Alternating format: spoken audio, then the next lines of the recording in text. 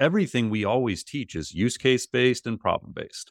And as long as you're doing those two frameworks, like you're finding use cases that fit what you already do, improve workflows, drive efficiencies in your work, increase productivity, or solving problems more intelligently, like customer churn or audience growth or revenue acceleration, whatever your goals are, like as long as you align the technology you're getting with those and you properly implement them, you're going to get value. Welcome to the Marketing AI Show, the podcast that helps your business grow smarter by making artificial intelligence approachable and actionable. You'll hear from top authors, entrepreneurs, researchers, and executives as they share case studies, strategies, and technologies that have the power to transform your business and your career. My name is Paul Raitzer. I'm the founder of Marketing AI Institute, and I'm your host.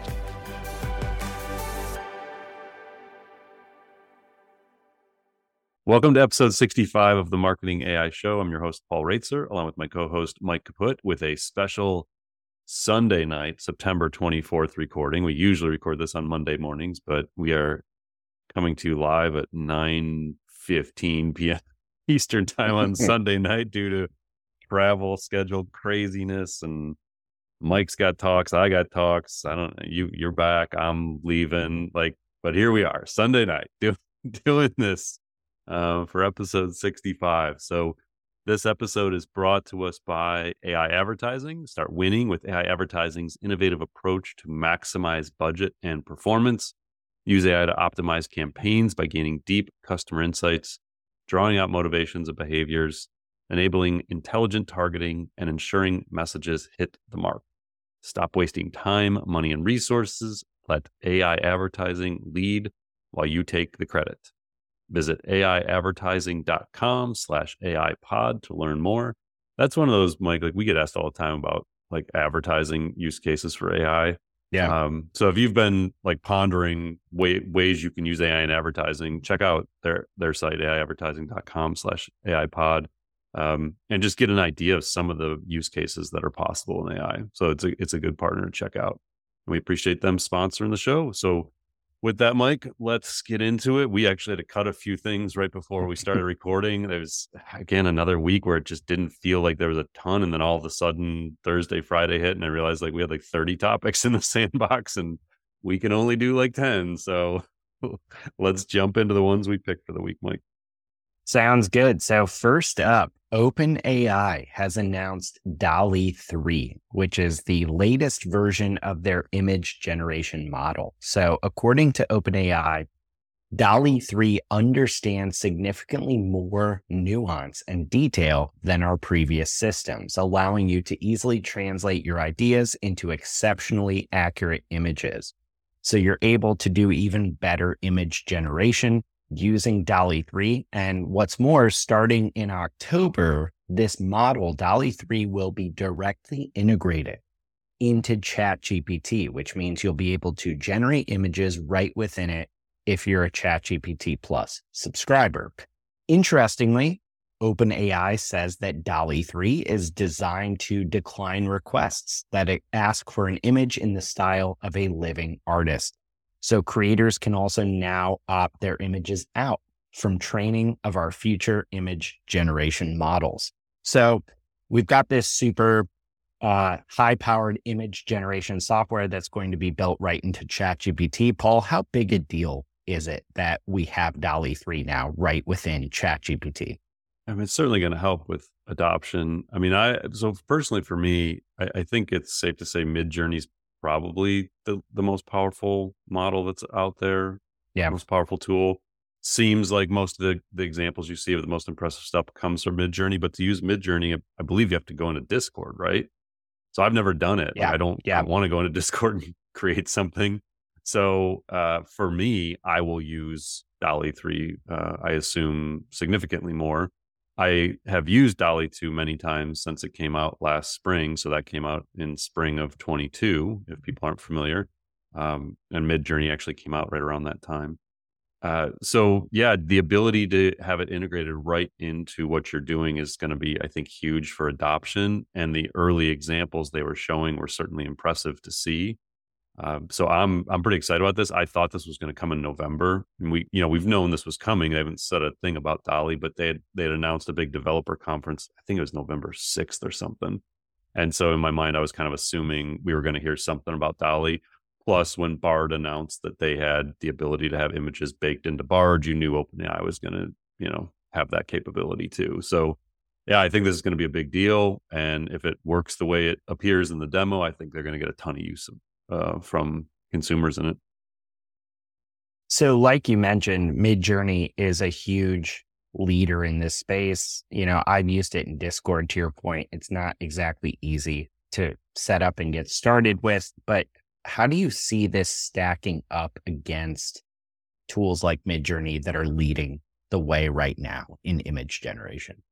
The way they were positioning it and its capabilities and its ability to handle like words and nuance, and also the ability we've talked about how prompting isn't going to be as critical in the future, that the AI is going to, in essence, do the hard work for you behind the scenes.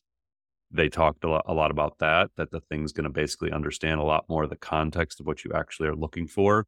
So you don't have to be as good at prompting to get, high quality results.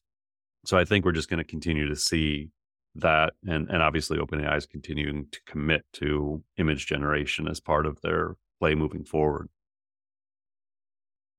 So if I'm a marketer or a business leader at this stage, should I be taking the plunge and getting ChatGPT Plus in anticipation of having access to this? I mean, like we've said on the show before, I think everybody should probably have ChatGPT Plus at this point. ChatGPT Enterprise, I don't know, that's a whole nother story. But the $20 a month to play around with this, certainly. And then I think they're opening up through the API as well, right? They're going to let people build on top of it. Yeah. Yeah. So I would assume I know what HubSpot, I think, is using the APIs for DALL-E 2. So, if you're a HubSpot customer, I think you can build images in there using DALL-E. Yeah. So I would imagine you're going to see this stuff proliferate through not just the use of ChatGPT, but the ability to have image generation and through the API. So yeah, I mean, I think that if it does what it's showing it's going to be able to do, it's probably going to wide scale adoption by non-designers like me. Yeah. That's the beauty of it, is I have no design capability whatsoever, and I hate looking for stock photos. So if we have the capability to go in and use a tool like this in social posts and blog posts and proposals and keynote presentations, that was for me, I do so many talks, and you're doing a ton of talks now too. Finding images for keynote presentations alone, I would pay $20 a month to be able to just have images on demand. So yeah, I think it's just going to be a huge value. Again, if it works the way it's supposed to. And I mean, DALL-E 2 is pretty good. So I would expect this is going to be pretty powerful. So in another major news story this past week, generative AI is actually entering its next phase. And this phase is focused on creating real customer value, according to a breakdown from venture capital firm Sequoia Capital. And in this article, which they published on their website, which we'll link to in the show notes, Sequoia says we're essentially transitioning from Act 1 to Act 2 of generative AI. Act 1 is more proving out the technology. Act 2 is actually solving real human and therefore customer problems. So they say, quote, generative AI's first year out the gate, Act 1, came from the technology out, so to speak. We discovered a new, quote unquote, hammer, foundation models, and unleashed a wave of novelty apps that were lightweight demonstrations of cool new technology. We now believe that the market is entering Act 2, which will be from the customer back. Act 2 will solve human problems end to end. These applications are different in nature than the first apps out of the gate.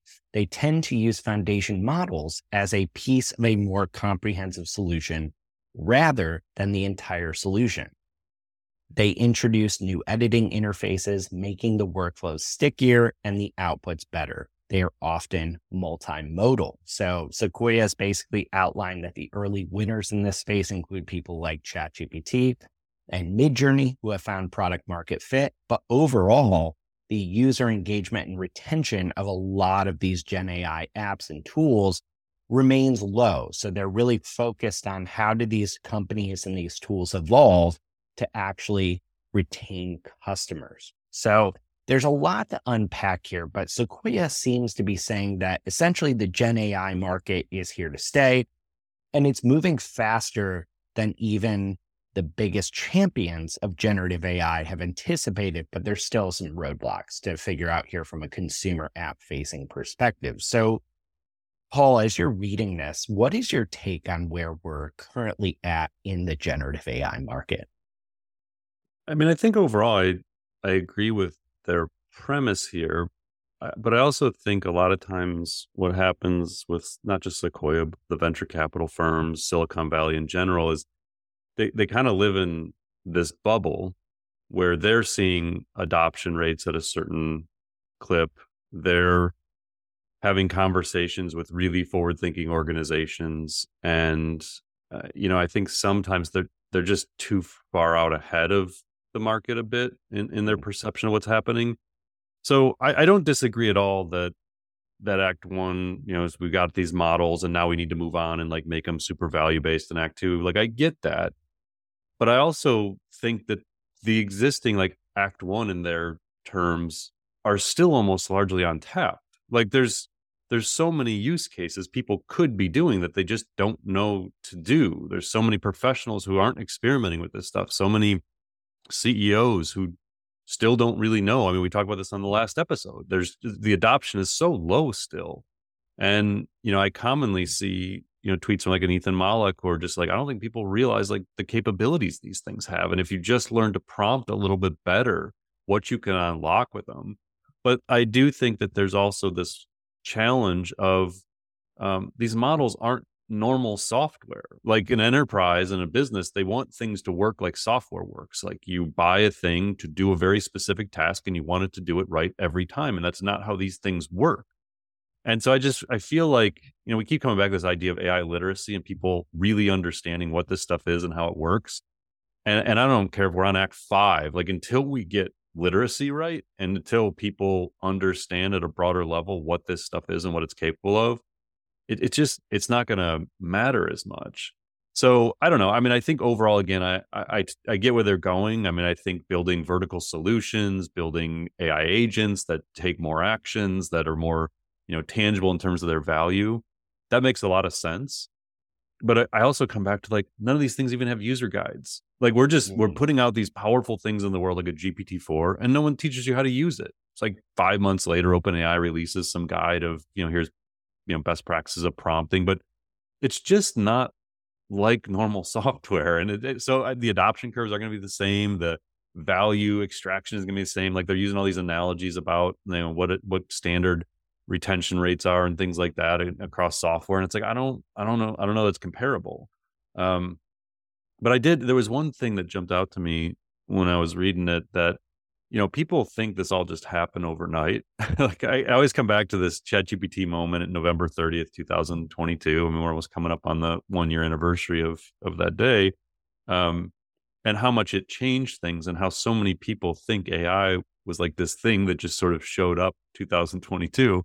But they had a paragraph in here that said, this moment has been decades in the making. 6 decades of Moore's law have given us compute horsepower to process exaflops of data. 4 decades of the internet have given us trillions of tokens worth of training data. 2 decades of mobile and cloud computing have given every human a supercomputer in the palm of their hands. In other words, decades of technological progress have accumulated to create the necessary conditions for generative AI to take flight. So I thought that was a cool frame. And then the other thing that jumped out to me was toward the end, they go into when they published a year ago, their kind of like generative AI document. They were revisiting their thesis. And I respect that they were straight up like, here's everything we got wrong. But the things they got wrong are really significant. Like, so it kind of goes to show, what we say all the time, like nobody has a clue what's going to happen. So their theory of Act 2 is as good as any theory I've seen. I have no idea if it's right or not. Like it makes sense in some cases, but listen to this. They said the first thing here, what we got wrong, things happened quickly. So keep in mind, they published this about 45 days or so before ChatGPT came out last year. They said last year we anticipated it would be nearly a decade before we had intern level code generation, Hollywood quality videos, or human quality speech that didn't sound mechanical. All of those things happened in like 6 months after they wrote this thing. But a quick listen to 11 Labs Voices on TikTok or Runway's AI Film Festival makes it clear the future arrived at warp speed. They didn't anticipate the lack of supply of chips. They did. I mean, they thought verticals would take off sooner. So just, I guess my point is, like, take all of this, like we say with everything else. You have to absorb this information. You can listen to us talk about it. You can go listen to some other podcasts, go read some books, whatever it is. But you have to kind of like form your own thesis and then figure out what that means to your business and your career. Because even the smartest people, I mean, Sequoia is brilliant. The people doing this stuff, they're the top of their field and have been for decades. One of the most respected firms in the industry. And they get major things wrong in their own thesis. So it's just that things are moving so quickly. It's really hard to look around the corners, like we say. Yeah, that was kind of a few of my initial thoughts on this piece. So to that point about trying to look around the corners, like you started to kind of give some advice here. Like if I'm a business or a business leader or a marketing or business practitioner, trying to wrap my head around this stuff, like given what Sequoia is talking about here, given what we've just discussed, like what should I be thinking about when it comes to approaching generative AI tools? Well, I mean, toward the end, they said, in short, generative AI's biggest problem is not finding use cases or demand or distribution in proving its value. This is like everything we teach corporations all the time. Marketers, business leaders, find use cases that are valuable to you. Like if you're going to get a language model, you're going to get an AI writing tool, like, are you spending 50 hours a month doing transcription of podcasts and summarization of those into blog posts? Like you can get value right now with Act 1 of generative AI. You don't need Act 2 to get a ton of value. So everything we always teach is use case based and problem based. And as long as you're doing those two frameworks, like you're finding use cases that fit what you already do, improve workflows, drive efficiencies in your work, increase productivity, or solving problems more intelligently, like customer churn or audience growth or revenue acceleration, whatever your goals are, like as long as you align the technology you're getting with those and you properly implement them, you're going to get value. You don't have to wait around for GPT-6 to get value out of this stuff. We talk to companies all the time that are doing nothing with this stuff. Like they're just sitting there almost like paralyzed by like too many things, too many opportunities. Just pick something. And like we've talked about the Institute, just writing tools alone. It's so transformational to our blogging, our podcasting, our content strategy, our social media. Like as a team of now 7, I mean, it's got to save us 100+ hours a month just across 7 people. So that, again, like awesome. I love the thesis, love like the big picture thinking from Sequoia about where this is going.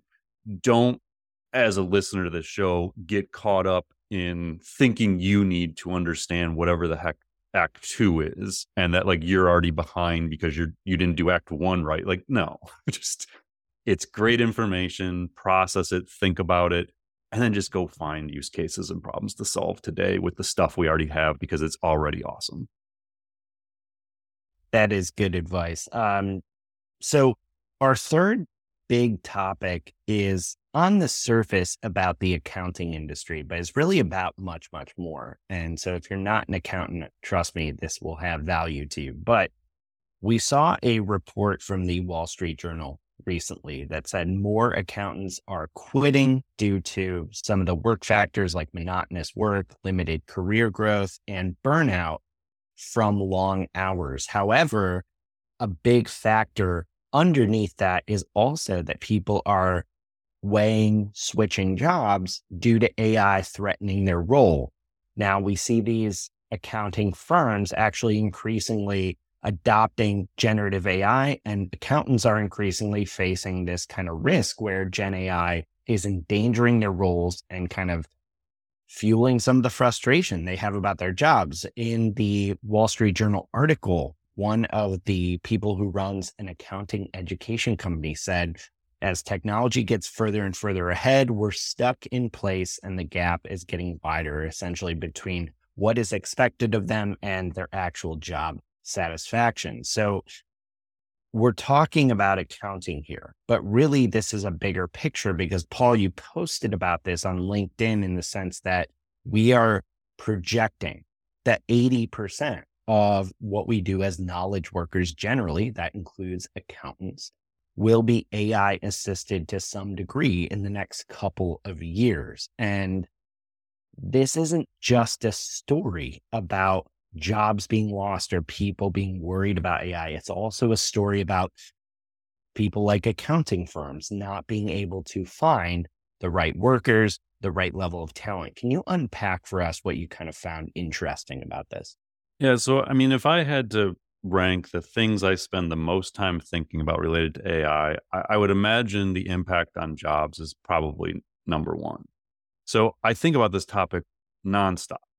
And I wish I had like 2 weeks to just really dive into this and formulate all my thinking around it. But in essence, what I'm trying to do is take a look out and project what is the real impact going to be? Net gain, net loss of jobs over 12 months, over 5 years, like really trying to analyze this. And so often when this conversation comes up, because I get asked at almost every talk I do about job loss, and I don't always have like the best answers. But I've done I just did the insurance industry. I've talked with a banking conference this week. I've talked with auditors of universities. Like there are all these different audiences. I talked with students last week. So I did a talk at a university where there's a bunch of college students who asked maybe some of the best questions I've heard about AI, just brilliant questions.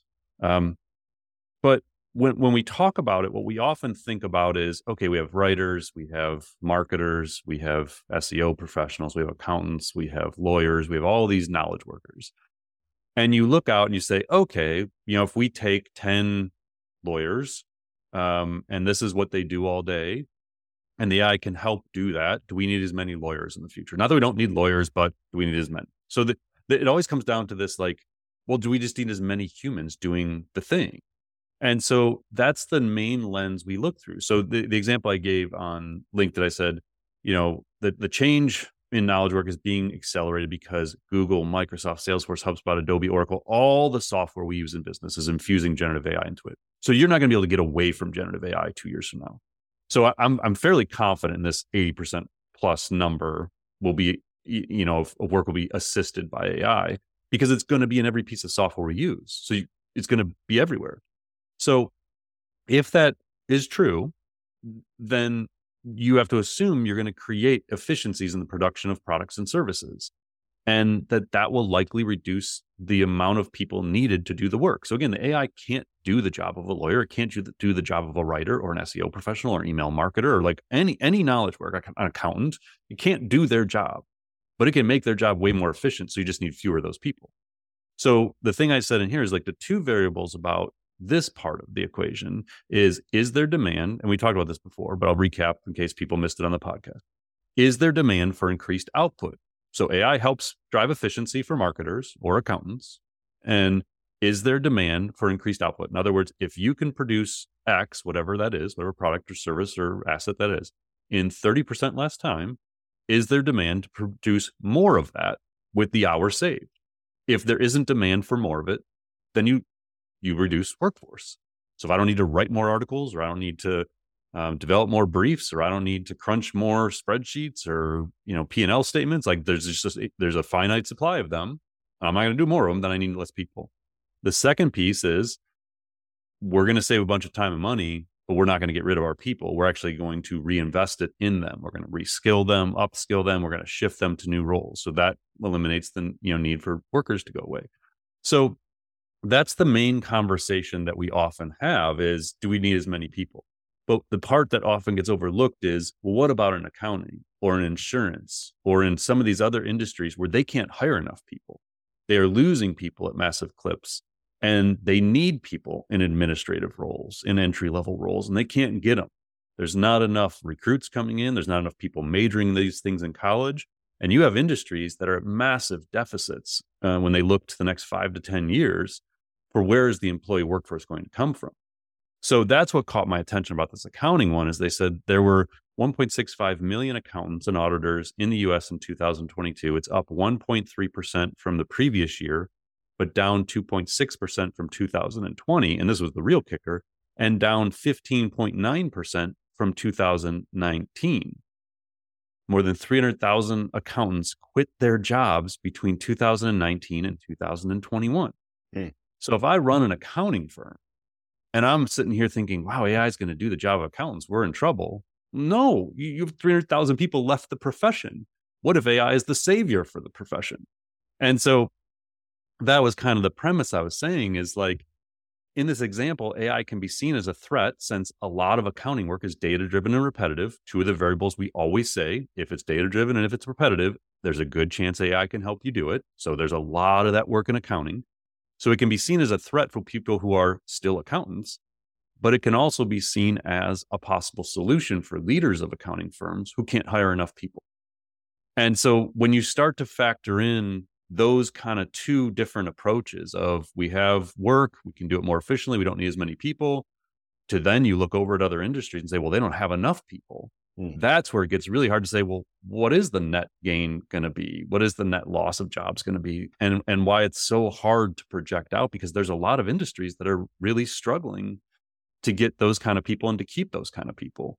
So it's going to be, I mean, in reality, like it could make it even messier because, I mean, if you're in the accounting industry and looking at saying, okay, over the next 10 years, we're going to lose another 500,000. I don't know. I'm just making up a number, by the way. Let's say we're going to lose another 500,000 accountants out of the industry over the next decade. You are full go into AI, into absolutely everything you can. And you may, because you have no other choice, you may accelerate the reduction of workforces in accounting because you have to rely on the AI. And how do you predict that? Like, I haven't seen a study from an economist yet that's looking out and saying, okay, accountants are going to lose another 500,000 over the next 10 years. And so over the next 3 years, they have no choice but to infuse AI into everything they do. And when they do that, it's going to reduce the workforce by 50%. Like, I don't know, but somebody's got to do those studies, because that was my whole point is like, at the end I said, the only thing I know for sure is that we should be talking about this more, that this topic of impact on jobs isn't being talked about enough by enough people who have knowledge in specific industries, or by economists who do this for a living, not me who, plays an economist on Sunday nights on our podcast and took a couple of economics courses in college. Like, other than that, I'm just trying to theorize here based on observations. So that was my main thing, is like, it's just a really important topic to be talking about. And if you're in one of those industries where you're seeing that massive talent gap, there's a really good chance that the leaders in those industries are going to become aware of AI's potential to fill that talent gap very quickly. And that may accelerate the impact AI has in that profession in good and bad ways. Yeah, it seems like a point that we often bring up in our talks, our workshops, our consulting, and just conversations internally is this idea that so many people are asking the question now, like, how should I use these tools? And that's a good question to ask. But a bigger question is, what impact will these tools have on our business, our industry, our change management that we need to do moving forward? Yeah. And I think I said this on the previous episode, but I'll again reiterate it. Don't wait for the definitive study to come from McKinsey or Gartner or Forrester or your industry association. They're not going to solve this for you. Like, this has to be you or your company gaining the knowledge more deeply about what AI is capable of, Act 1 AI or Act 2, whatever you want to categorize it as, and looking at your teams, looking at the roles and responsibilities of those team members, looking at the reality of your ability to recruit and retain talent in your industry. There's just too many variables that outsiders aren't going to know. And that's why I was saying, like, we just need this as a topic that's being talked about in every company. And again, I'm not trying to be alarmist here. I'm not trying to say like, oh, we're just going to lose a bunch of jobs. That's not it. I think that's going to happen, but that's not the point of doing this. The point is, you need to figure out if it's going to happen in your company or in your industry. I think it's going to happen in ours. And I've been doing this for 23 years in our industry. So I'm comfortable assessing the impact on writers and SEO professionals and email marketers and stuff like that, because that's what I do. I'm not an insurance professional. I'm not an accounting leader. So I just feel like we need those people thinking about this in their industry and solving it for themselves. All right, let's dive into our rapid fire topics for this week. First up, Google just announced some major updates to Google Bard, which is its AI assistant and ChatGPT competitor. And basically, they're launching something called Bard extensions, which is a way to interact and collaborate with Bard. Basically, what Bard can now do is find and show you relevant information from Google apps that you use every day. So things like Gmail, Docs, Drive, Google Maps, etc. And this is an interesting set of updates, but also one that's hitting some kind of rocky obstacles here, because New York Times reporter Kevin Roose tested these out and actually found them somewhat wanting at the moment. He said, I put the upgraded Bard through its paces, hoping to discover a powerful AI assistant with new and improved abilities. What I found was a bit of a mess. And basically goes through saying that, look, it was able to do some of the basic things I was trying to achieve, but overall, it was not giving me very sophisticated or advanced advice or outputs from the capabilities they claim that Bard was able to do. So, Paul, first up, kind of what did you make of these updates, like of Kevin Roose's response here? What's going on with Google and Bard? Yeah, did OpenAI call theirs extensions too? They were apps, They're right? plugins, Plugins is what they call them. Yeah. Okay. Not to be confused with. So, as we've talked about before on the show, I fully expect when all things are said and done that Google is a major player in all of this, and that they will be highly competitive, not ahead of OpenAI in a lot of areas. And it would appear that we're not there yet.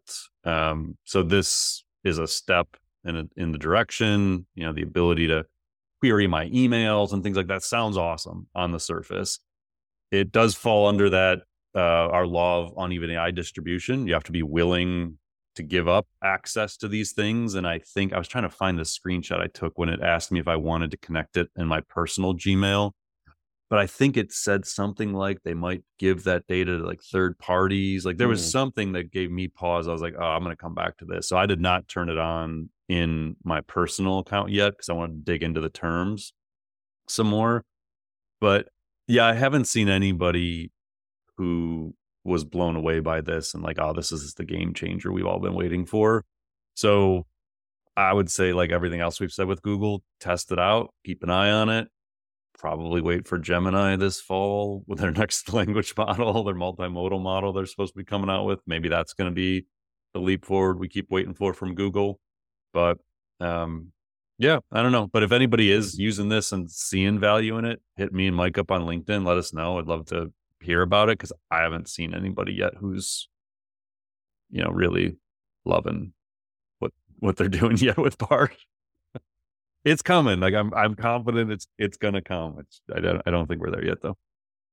So with every Google announcement, there's a corresponding Microsoft announcement. And this week is no different because Microsoft had a hardware event, but they actually focused quite a bit on artificial intelligence during it. And they announced that they are expanding and kind of unifying their Copilot AI assistant across their products. So Copilot is basically Microsoft's generative AI assistant that can help users with things like writing emails, generating code, summarizing docs, and more across kind of all their apps.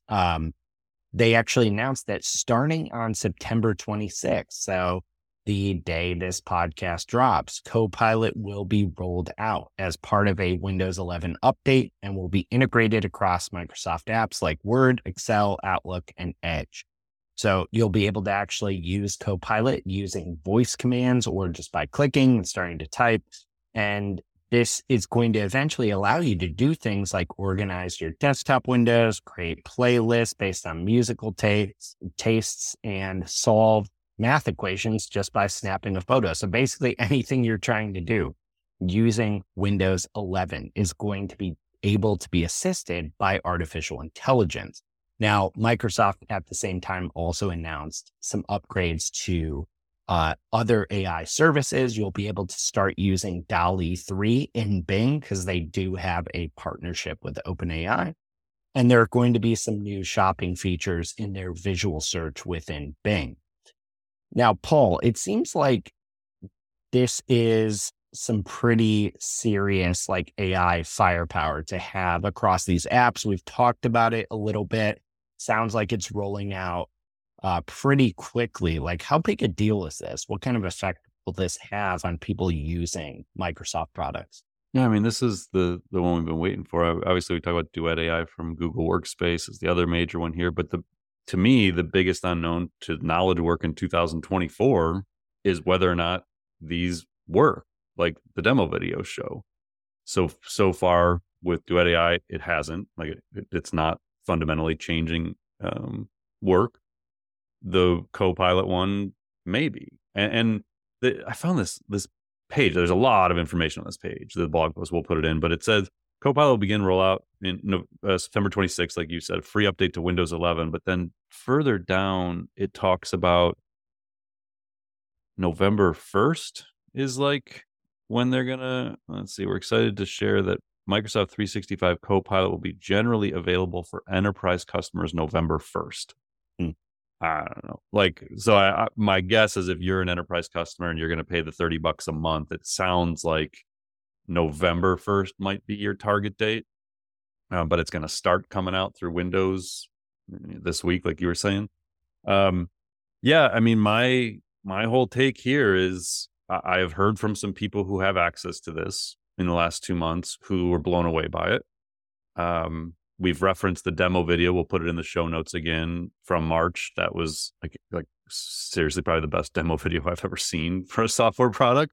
Well, Runway does some really good ones too. But if 365 Copilot does what it shows in the demo video, PhD level data analyst in Excel, real time transcription of meeting notes with summarization and action items.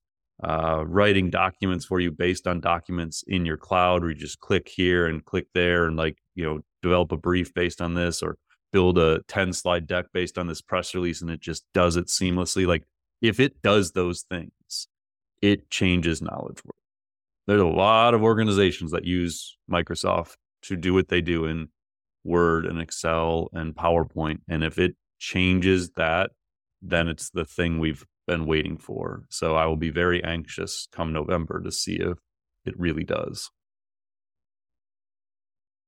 So we also have some movement on the regulatory front when it comes to artificial intelligence. So first up, the EU appears to be closer to enacting their Artificial Intelligence Act, the AI Act, into law by the end of the year. So we actually heard from a spokesperson for the European Union Parliament on the AI Act saying that the body is in the final stages of negotiations. And his name is Dragos Tudorakis, and he said, we are in the final stages of the negotiations between the Parliament and the Council, the two co-legislatures that work in Europe on putting forward legislation, and we are very close to the finish line. And basically, he said, we are expecting to see the AI Act by, I think the tentative timeline is the end of the year. And basically, this is a wide-ranging set of regulations in the European Union that make sure that AI systems are used in a safe, transparent, traceable, and non-discriminatory fashion. Basically, this is going to be seen as the benchmark for a lot of legislation that could come out of the US or other countries about regulating AI. So, Paul, when you saw this, I mean, we've talked about the AI Act a couple of times. What are you looking at and paying attention to when it comes to this? Yeah, we've known that they're ahead of the US. They've been working on this for years. Generative AI, I think, threw a curveball at it. I think they were probably getting close to the finish line about this time last year, and then ChatGPT showed up and they had to maybe rethink what the laws were going to be and how they were going to be governed.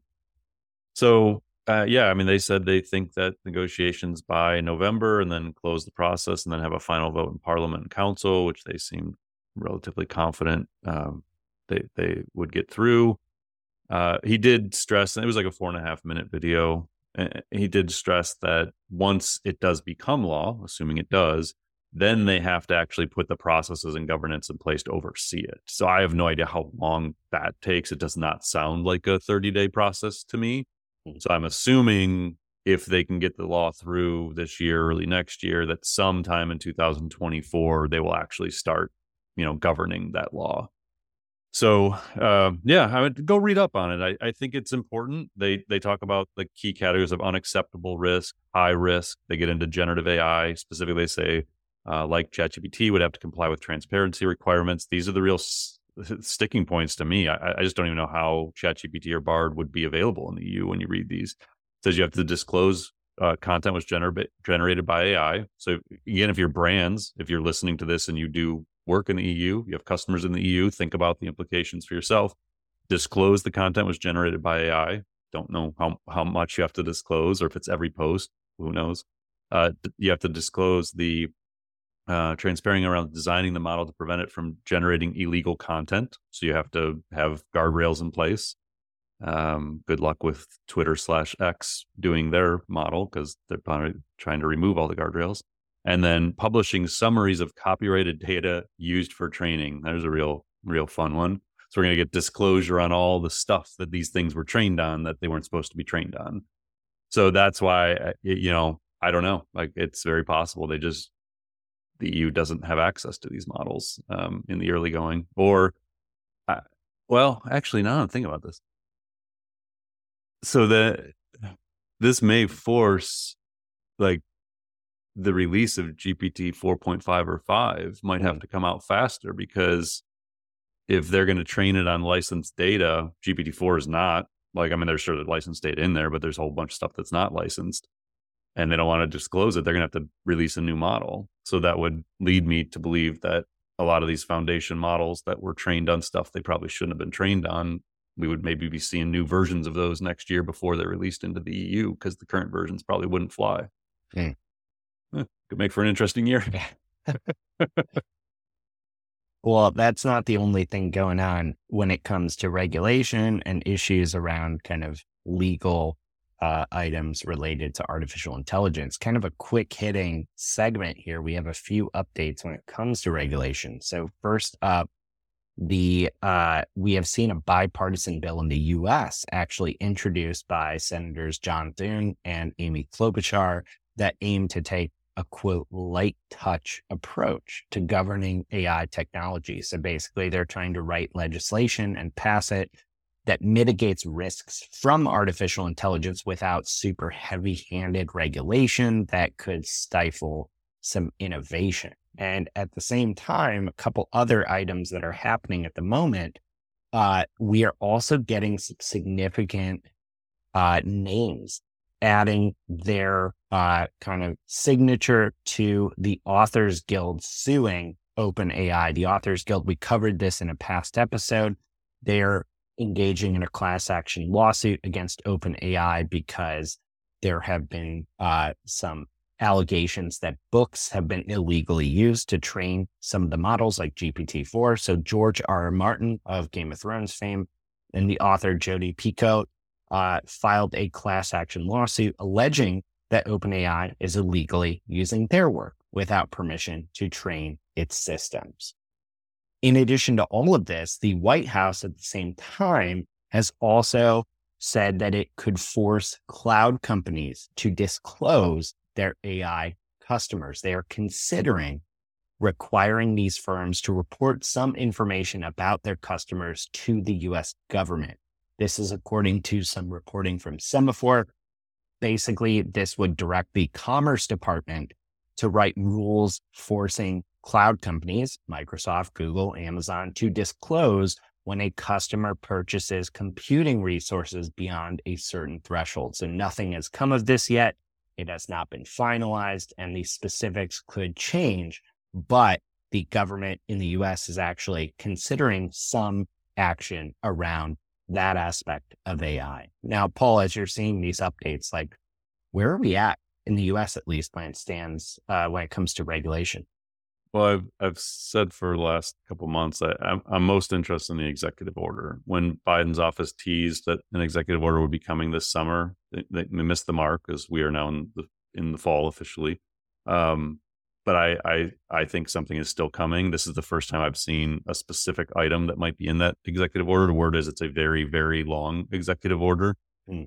And my guess is some of these things that we've been hearing about on Capitol Hill, some of the conversations that happen with senators, some of this regulatory capture we talked about, where these big existing AI companies are sort of pushing for very specific regulation.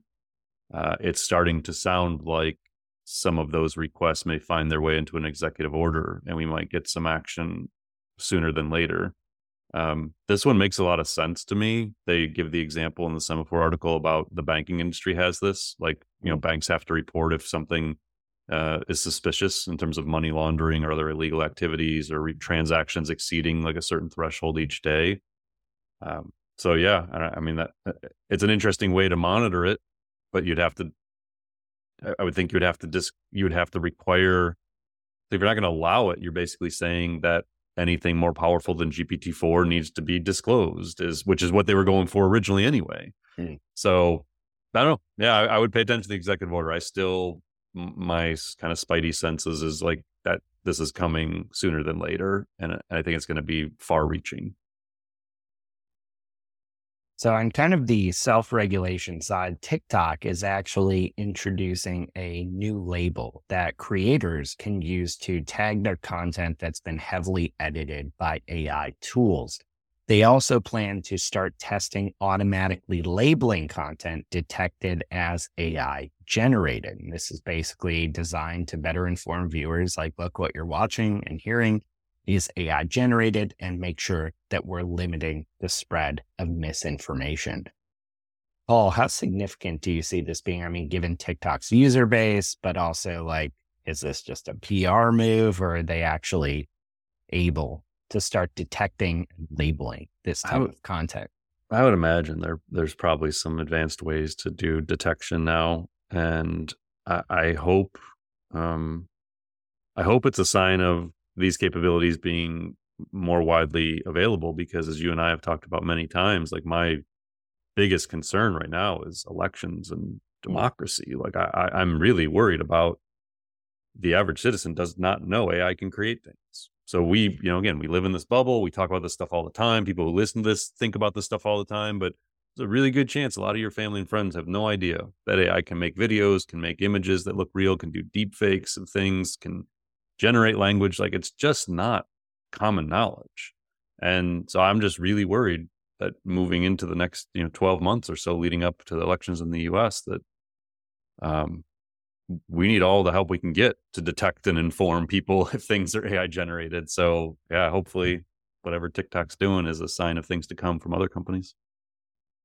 So in a more positive use case for artificial intelligence, if you want to use AI for SEO, we have a really good resource that takes a deep dive into how to do just that. This comes from our friend Andy Crestodina at Orbit Media Studios, and he just published an article that's a masterclass in how to use generative AI like ChatGPT to uncover SEO insights and optimize content for search. It's a big, long article that is well worth bookmarking. You have to check it out on your own. We're going to just skim over the highlights here because Andy gives step-by-step advice on how to rank better in search with AI. And that includes use cases like using AI for SEO edits, using it for title tag edits and recommendations, using it to find gaps in your homepage content, and much, much more. So Paul, this,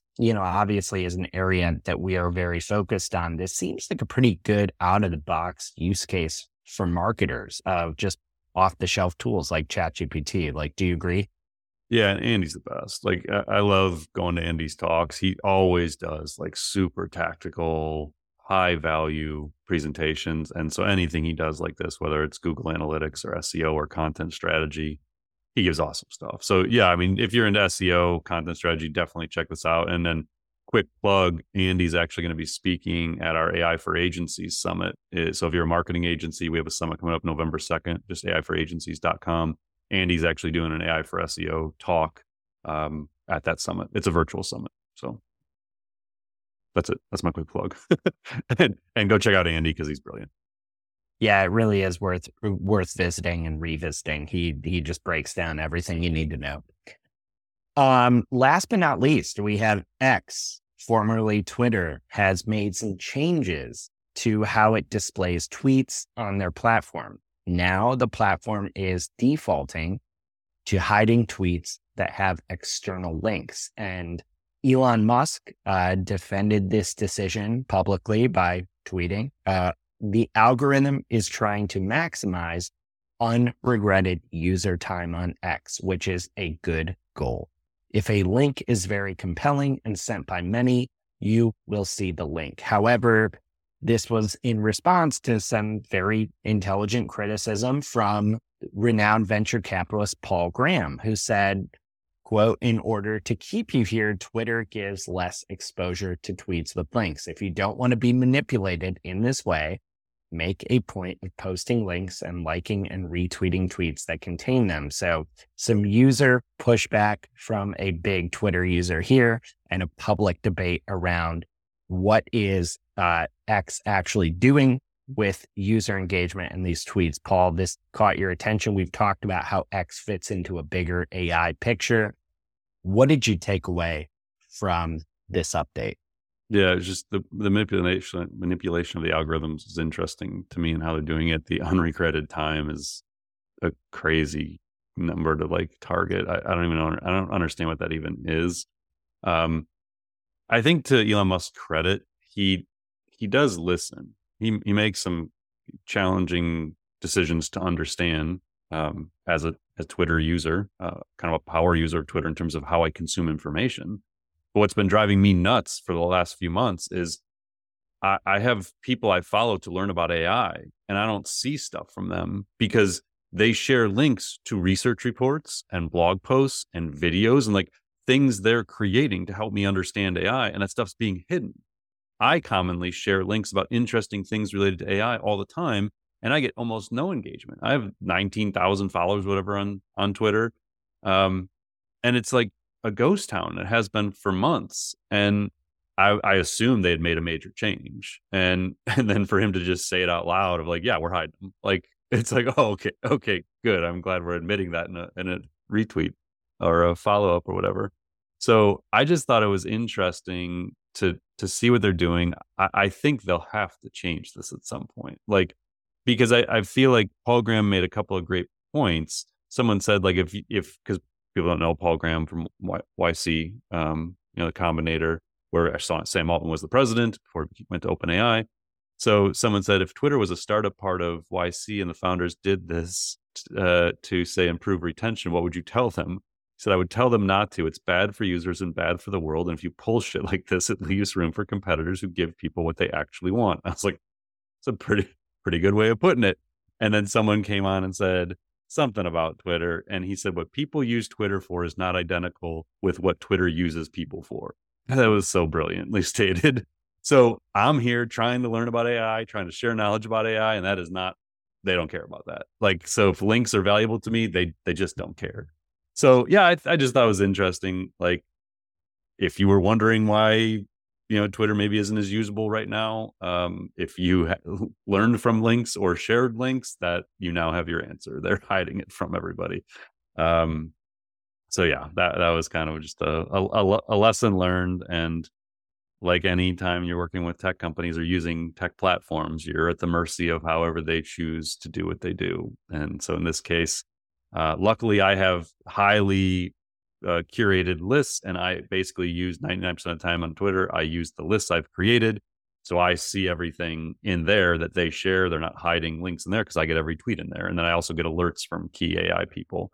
So that's kind of like, if you want to still get value out of Twitter, even though they're not sharing links, build lists, follow our lists. I have a public AI list, and get alerts from the people that are really the thought leaders that you want to learn from. So I have, probably 2 or 3 dozen alerts set up for different people. And so I see everything they put up, and that's how I kind of stay up to date on everything that's going on. So yeah, because I was get asked that too, like, how do you stay up to date on AI? That's it. I have Twitter lists, and I get alerts from key people and brands. Well, we're glad you do, because Paul, you have just shed some light on another crazy busy week in AI. We really appreciate you unpacking all these topics. I know the audience appreciates it. So thank you again for your time and your insight here. Thanks for doing the special Sunday night edition. So yeah, this is, again, if you listen to it, it's going to be Tuesday. It's coming out the 26th, but this was Sunday night, September 24th. It is now 10 p.m. at night, and it is time for Mike and I to go to bed. All right. Thanks, everyone, for listening. We'll be back with you next week. Thanks, Mike, as always. Thank you, Paul. Thanks for listening to the Marketing AI Show. If you like what you heard, you can subscribe on your favorite podcast app. And if you're ready to continue your learning, head over to marketingaiinstitute.com. Be sure to subscribe to our weekly newsletter, check out our free monthly webinars, and explore dozens of online courses and professional certifications. Until next time, stay curious and explore AI.